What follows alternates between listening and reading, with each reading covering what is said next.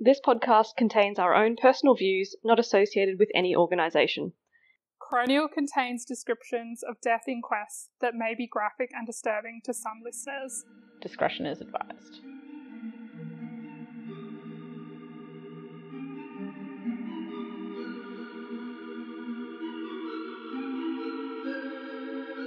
It's just nothing anyone would have foreseen, I don't think. All three skydivers lived in Mission Beach. Peter and Kerry collided with Toby as Toby's main parachute was prematurely deploying. There was a reason he was so close to them, but he shouldn't necessarily have been directly underneath. He would have been going in an upwards direction relative to the tandem pair who had not deployed their parachute. The manufacturer's recommendations warned that packing the wrong size canopy into the racer could increase the likelihood of a premature pack opening. Welcome back, everybody, to Coronial. I'm Georgie. I'm Alice. I'm Emma. So, the next part being, how do we work on this? How do we regulate this and recommend things? You guys have both sort of talked about the Australian Parachuting Federation, the APF. Not the AFP. So I'll just quickly touch on, there were a number of different authorities that are involved in regulation of skydiving, which I also enjoyed because it actually is legislated by the Civil Aviation Act, which I was like, oh. I mean, makes sense. I suppose you have to use a plane to skydive.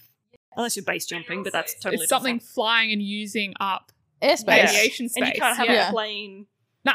in the same airspace as the Absolutely not. skydivers. Yeah. Apart from the plane that drops them. And then there's also the Civil Aviation Regulations.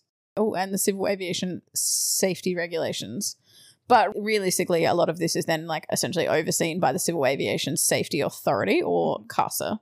And basically they provide regulation to the skydiving industry. So then they sort of feed back to the Australian Parachuting Federation. But then in conjunction, the Australian Parachuting Federation might make regulations to the members of that federation, but in consultation with CASA.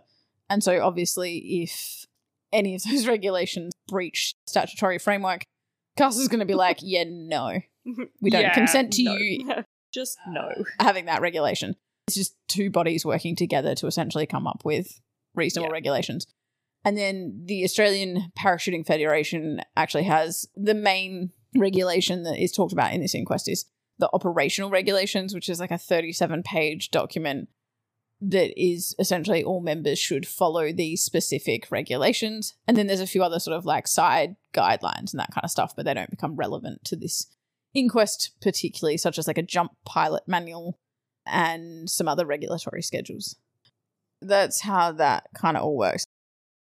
So ultimately, APF, they actually came up with their own recommendations that they presented to the coroner when they had completed their inquest, which, as I said, was conducted by the National Safety and Training Manager.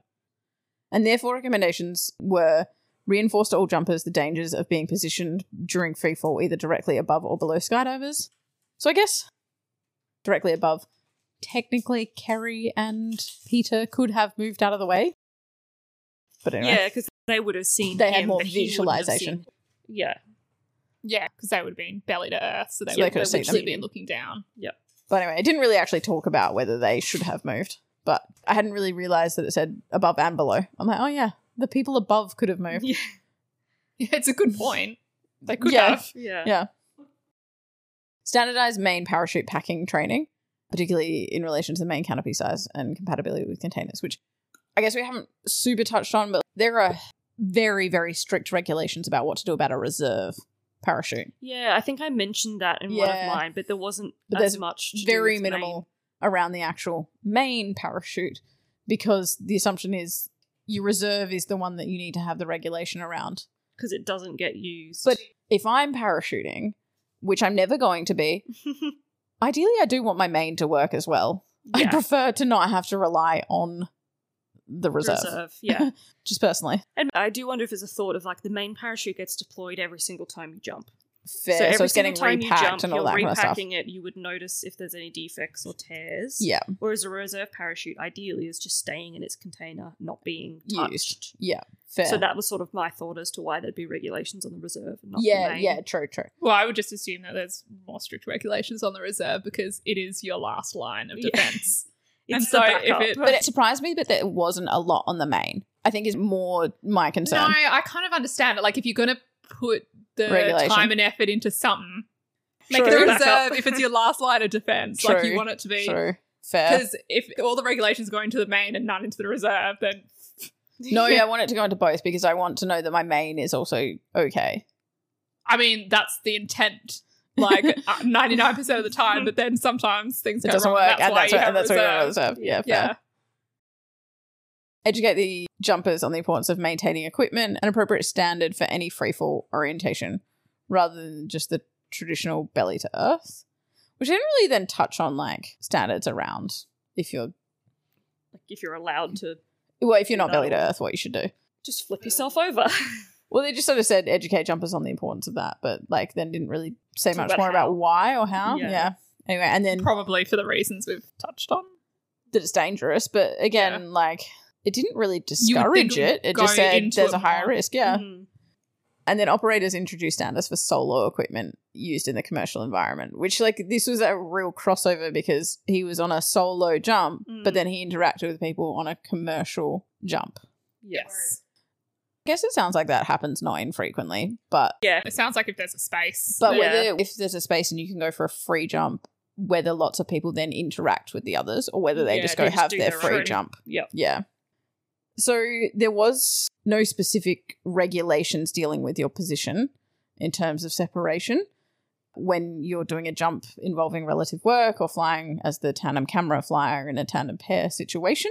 But many witnesses, as I think both of you have mentioned, knew that in the industry you probably shouldn't do that. As an alternative APF document, there was also a tandem endorsed guide, which did state a jumper should never pass underneath, but there was no other like specific regulation in like that operational regulation. And that tandem endorsement guide did say that that is not recommended because it specifically creates the risk for collision. Along with not passing directly below, the main APF operational regulations also stated that a parachutist must not engage in relative work with a tandem instructor carrying a tandem parachutist unless the parachute holder is of at least a certificate class C, which is at least 100 skydives, Yeah. which we've talked about. Toby was, Well over that. Yeah. but along with that, they should also have the authorization of the drop zone safety officer. Now, I don't think either of you guys have specifically mentioned a drop zone safety No. officer, but No. it sounds like they are an individual that works for the organisation that has a lot of safety and organisation oversight to the specific commercial company. So in this instance, Skydiving Australia. And there is a regulation that you need to have a drop zone safety officer and that they need to be doing X, Y, Z within the Right. organisation for its safety. And I'm pretty sure it mentioned that the plan wasn't originally for Toby to complete relative work with Peter and Kerry. Like, Absolutely. that wasn't, when they were on the ground, that was not the plan. But Yep. the plan between Yeah. the two of, or the three of them changed at some point. Yep.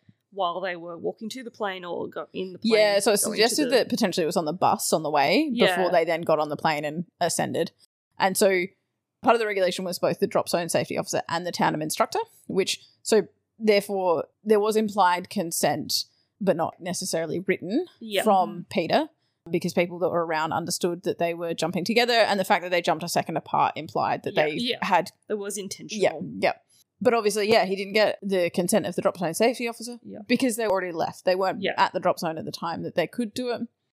But because of, as you have mentioned, Emma, how professional everyone understood Toby to be, Mm. they suspected that like he would otherwise be asking for consent had that been planned prior. Yeah, yeah. And so that's a bit of them a aware. flaw in that regulation in terms of because, yeah, that plan might be made after you've already left Yeah. that area. The drop zone safety officer who had been working on the day said that had Toby approached him and asked that, he absolutely would have granted it anyway. Yeah. Mhm. And then it's not like it was done with malice or poor intent by not approaching that. Toby otherwise would have done that had that plan have been made. And again, like, you wonder, like, how many other times this has happened where they've decided Yeah. after Yeah. being able to contact the drop Yeah. zone safety officer that they want to do relative work. And again, it might just be that. But it officially breaches said regulation that they're meant to. But Abide again, by. it's that normalization of deviance. Exactly. We've done it before and there's never been any issues. Yeah. Yeah. So, Exactly. and what harm would it cause generally? Yeah. None. None, yeah. Interestingly, one of the witnesses at the inquest did suggest that it should be prudent to obtain the informed consent of the student. Sounds like she probably would have given that It consent. 'cause sounds like and she Peter were did. friends. Like, Yeah. weren't they She talking would've about it on the trusted him. bus? But it should be written and documented Yeah. because they are signing so much. They Yeah. are the vulnerable individual in the Yes, situation. they don't have the experience or And the that there should be skills. evidence that they consented to that and that probably should happen on the ground in writing before they go up. And I guess, so I guess that was a one little bit witness fair. said this. I get that, but like also hindsight, like Yeah. I'm sure this particular witness skydiver has probably done stuff like this in the past as well. Oh, Like, I agree. But it does seem fair to me that if they're signing all that waiver around how much this could risk their death, that waiver probably should be like, I am, yes, happy or not happy for someone to come and interact with me in the air prior to them going up. But To isn't having that the consent. same of them having themselves videoed and them being interacted with in the air with someone taking video footage of them? Did they have written consent for that? I don't know. Yeah. like, I'm I not think sure. that's what it's implying, but Right. I don't know. Yeah, I'm unclear. But yeah, Because they're technically doing this. Well, they're maybe not like fist bumping or shaking Yeah. hands, Yeah. but So they they're are getting very getting close right as up well. in their Yeah. faces. yeah. And yeah, there was no requirement for that. So ultimately the coroner was like, yeah, I probably would recommend that you get Yeah. written consent from the student and that you are being more cautious or conscious about the fact that they should be getting consent on the ground before they go up. At the inquest, the Pike family, whose surname was Pike? Was that Kerry's? Kerry, Yeah. So Kerry's family actually requested that solo sports divers be prohibited from undertaking relative work with tandem skydivers.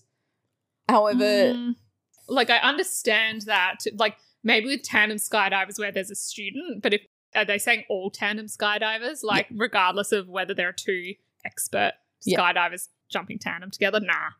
yeah, like I guess they Nah. didn't differentiate that, but yeah, essentially the coroner also agreed, was like, it's relatively accepted in the industry. It's a good way for education and for them to learn how to be doing that. And then, yeah, the camera operators, you know, are there to record things and all that kind of stuff.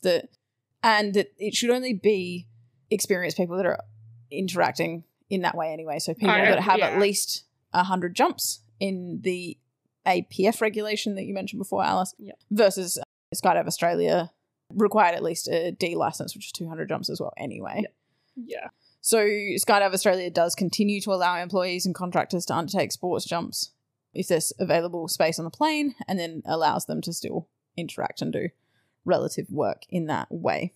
Yeah, I completely agree with this. As we've already mentioned, this is a very risky sport, and if people have the experience to be able to do these sorts of things, undertake relative work and interact and things like that, they should be able to do it. Yeah. Knowing that there is risk involved. Yeah, and it would be planned to the extent that the reason you're jumping out of the plane so close to each other in time is so that you can do that relative work. If you're not going to, like, You're not you going would to have jump out agreed on together. that beforehand. You're not going to jump out immediately after and be like, oh, wait, I want to do this. Yeah. And that's not to say I'm not sympathetic to Kerry's family's point of view. I do agree that although Kerry might have been fine and given her consent orally, She may not have this, understood exactly the implications of it. And so, yeah, doing it before you leave, but also having it properly explained to you. Yep. But also, like, not in a pressured I situation was when about you're to like already also in a say plane. that. Like, you've got, you know, Yeah. your friend who you're tandem jumping with and Yeah. his friend, and they're talking together about being really excited about doing And then this as you're relative like work. leaving the plane, they're like, we're going to Exactly. jump together, yeah? Exactly. Like, I understand that. Yeah. So coroner basically was like, yeah, you should probably just make sure that you get written informed consent of those students specifically.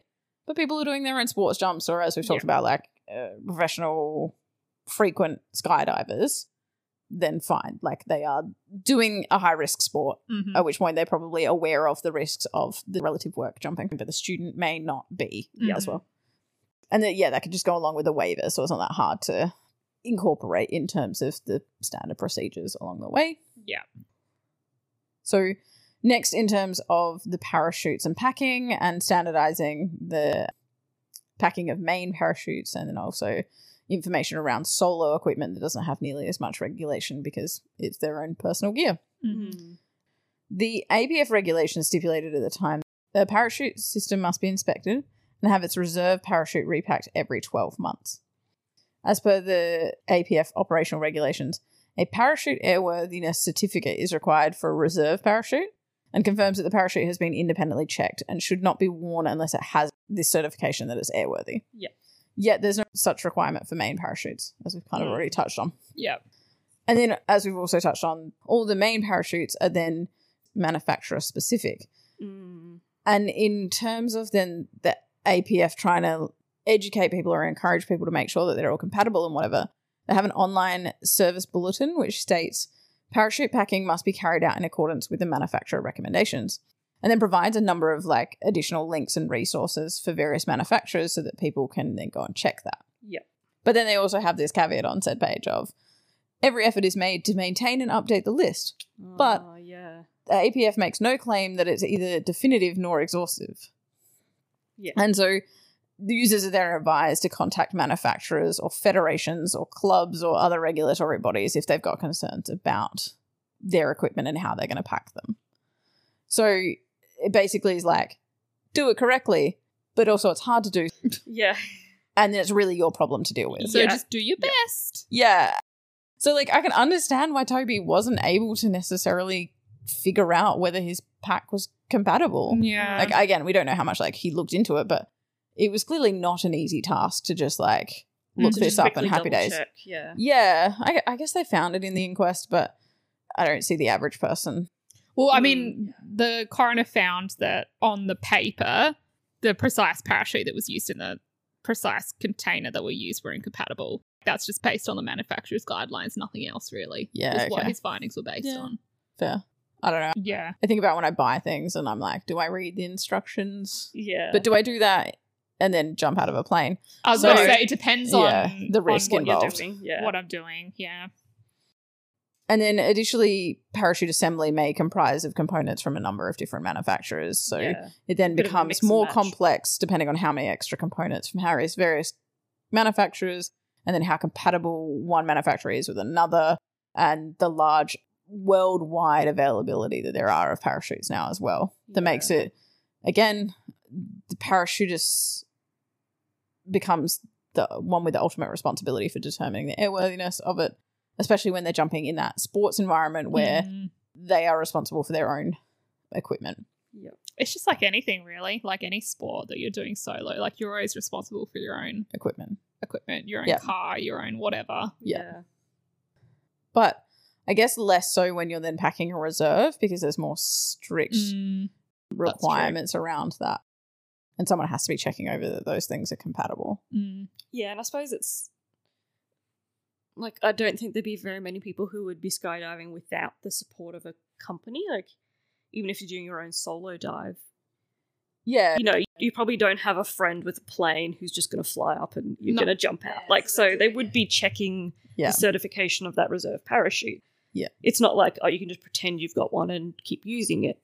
Yeah. Because there would be people who would be checking that you've got it before you jumped. Yeah. Except if you own a piece of show fair equipment, then you just fudge your registration. Yeah. Throwback. Whoops. That's the first thing that came to mind. So it is known and documented in the Federal Aviation Authority Rigger Handbook. Riggers are just one of the checkers of parachutes that are very high level and high trained and so deal with checking of a lot of the reserve parachutes. That mismatched components are among the most frequent problems found in the field. And that many riggers are under the impression that they can freely interchange component parts, but this may be done only within certain limits. Specifically, when various parachute components are interchanged, the parachute rigger should follow the canopy's manufacturer instructions as well as the container instructions. However, the container manufacturer's instructions take precedent when there's conflict between the two. Okay. And that finally, of lesser or greater pack volume than the intended design criteria for the specific size container should not be installed. Yeah, so don't use a parachute that's too big or too small. Yeah, because of the concern about the improper functioning. So the APF regulations, as I sort of mentioned, leaves the responsibility on the individual However, there's also the secondary responsibility on the drop zone safety officer to ensure that there's a reasonable system in place to ensure that equipment is compliant. So basically saying that they are responsible for ensuring defects in equipment are reported to the packers and riggers working at each site.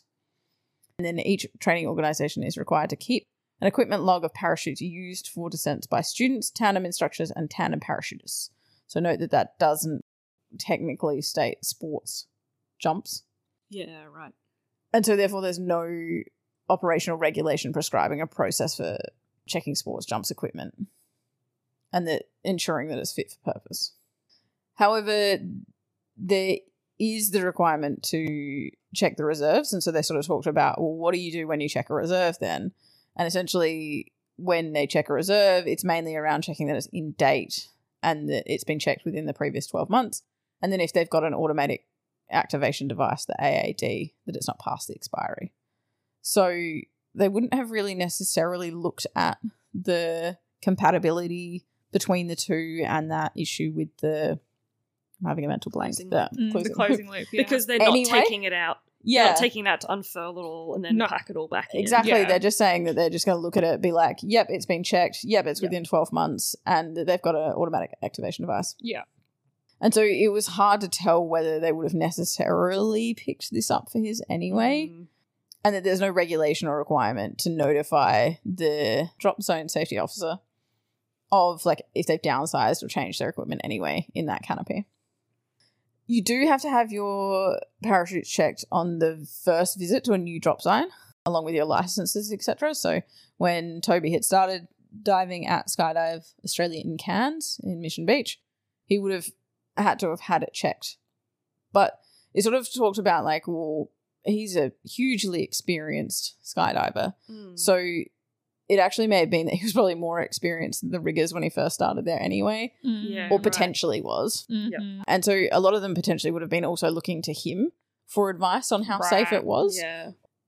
I also wonder how hard would it have been if like a rigger picked it up and was like, mate, this is not right. How easy would that have been to approach that as well? And in the end, it was his own personal equipment. Even if someone did mention that to him, but he was comfortable with it, he'd be like, That's fine. It's fine. It's I- fine. I I'm pack happy with my it. own. Yeah. I'm happy with it. Yeah, and so they felt that like most people would have just accepted what he has packed. Yeah. Because he was so experienced. There was also no requirement to keep any records of these inspections when they first started a new drop zone. So there was no record of Toby's being inspected in the first place. That in theory, when they first arrive to a new drop zone, should be checking all equipment, not just a parachute. So like the helmet, the shoes, the jumpsuit, etc. Like the harness that. Yeah, people are wearing and all that kind of stuff. And so in theory, that would have been the ideal time to pick up on the closing pin, change your pressure. But again, that's not to say that he didn't show up to the drop zone with a different pack different and then parachute. change. But then there's no regulation to notify anyone that he's then changed to the downsize parachute and all that kind of stuff as well.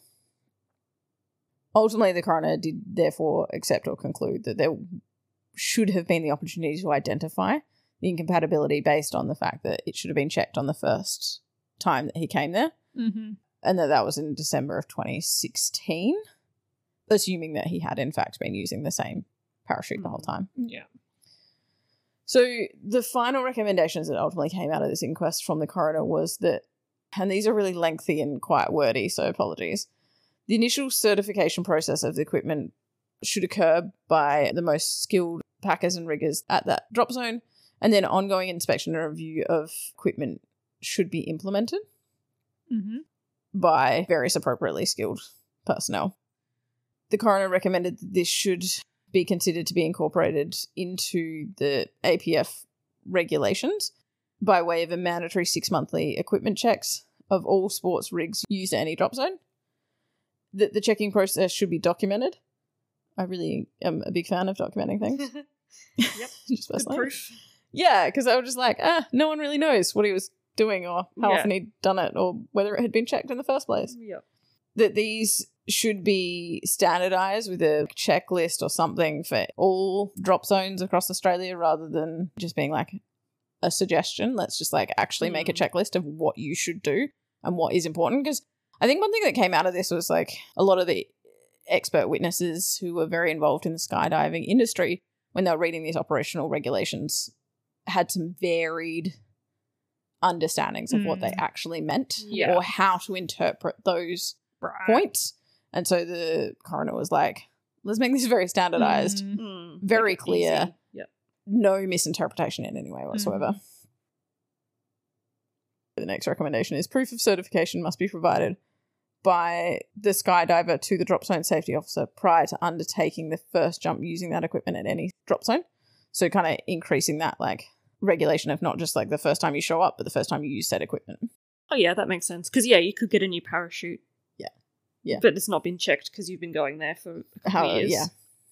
And that, again, that this equipment check should comply with APF regulations along with CASA regulations, especially when it's a sports diver using their own equipment, that there should be a certification that the equipment is airworthy, either like because they're using a manufacturer produced equipment, so like it all comes from the one manufacturer and it's all standard.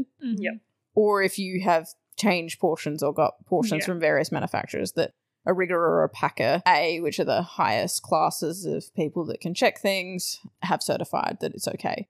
Now, interestingly for me, that still means that, because you said there was conflict between how people have assessed even Toby's rig, there's still a potential there for some individual understanding. It's hard to standardize that specifically unless you're using one that's entirely one manufacturer set to be together. Yeah. Those riggers or packers could still potentially define things as safe, different to what someone else might have defined. But I guess at least that's still better than what's currently there. And then if there's any modifications, that there should be some certification around that, again, with the most senior people providing said certification, and that this should be all written and documented. The coroner then recommended that along with these initial checks, that there should be 6 monthly checks, and that the APF could also consider implementing something like a buddy check that even was used on a day-to-day basis to check our equipment and make sure that it's safe, which I think is a lot. And I think that that's hard, and I think that that'll be really difficult to implement in a commercial organisation. But if those sports jumps maybe are happening far less, then that might be more manageable. But I still think that's a lot. Yeah. Especially if you pack these all day, every day. Yeah. And it's the same thing you've used. Like, if you're getting it checked once every 6 months, I think that that's probably enough if you're doing the same thing day in, day out. Or at any point you change something. But I guess because it's so high risk, maybe a day-to-day because you've packed it slightly differently today, and that it could make such a difference. But, Emma, you've also been like, you've got a reserve there for redundancy. So, like, if your main chute's not packed appropriately, you've still got a spare. Exactly. So it's really hard to know what level of regulation you need for both. You just don't want to get to a point where this becomes inaccessible. Well, I mean, it's probably quite an accessible sport anyway, but like it just becomes too overly regulated that people aren't going to want to do it. Yeah, I definitely agree, because it seems like a lot of extra work. Basically, because CASA and APF had like been working so closely with this inquest, a lot of this was kind of in the process of happening, although maybe not quite. The coroner was a bit more heavy on the regulation than they had already implemented. But it sounds like CASA was already improving their regulations by way of further regulating commercial tandem operations as well as the sports parachuting community with regards to standardizing equipment and airworthiness of parachutes and that kind of thing. So it was already happening. Yeah, it seemed like the skydiving company, they were as well being very proactive in terms of once the accident happened, they were looking at updating their procedures. Yeah, even so before the inquest went. Australia had already implemented a new sports gear check procedure that stipulated how sports equipment should be used in skydiving, with some sign-offs as well for instructors, and every 6 months needing that to happen. But the coroner just provided that there should be a little bit extra in terms of that regulation, in terms of its wording as well, because it didn't really specify stuff around the tension on the closing loop. Oh, okay. And that should specifically be mentioned in there. Yeah. The coroner also recommended CASA look into scrutinising the requirements for keeping logbooks and developing a process to ensure informed consent from all participants as well.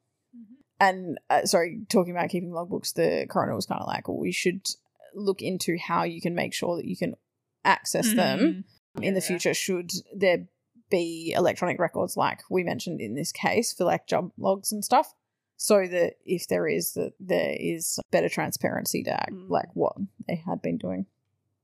And then the last little bit that I have recorded in mine, because this is the first time I've seen anything like it in the inquest, and I thought I'd read the quote out, was that the coroner said, "To the family of Kerry, Peter and Toby, this process may not have eased your pain or answered all of your questions. Please know, however, that you have been heard. Go gently as you move on and find a way to heal your hearts." Which is a very it's really nice. personalised, lovely part of the inquest that I enjoyed. I wonder if maybe didn't necessarily know them. Yeah. But like it was a tight-knit community. Yeah, I small assume. community. I don't know where the coroner was based, but They're the Northern Coroner of Queensland, so I think it sounds like they were based out of Cairns as well. yeah, so potentially they knew This community. yeah, the community or Yeah. someone who was involved somehow or yeah. But I haven't seen nearly as a personalised message as that. Like, I really appreciate a lot of the coroners go into detailing the person who was involved, like, that the inquest. Is about. Yeah. Yeah. Because you've got to acknowledge that these are individuals that have lost their lives and that we're trying to learn from that. Yeah. Yeah, I thought that was a good sentiment in terms of we're trying to improve. Yeah. We're hoping to prevent this from happening again in the future. It's definitely an interesting one. Split second. Like, Yeah. that's all it took. It all changed in that split second. Yeah.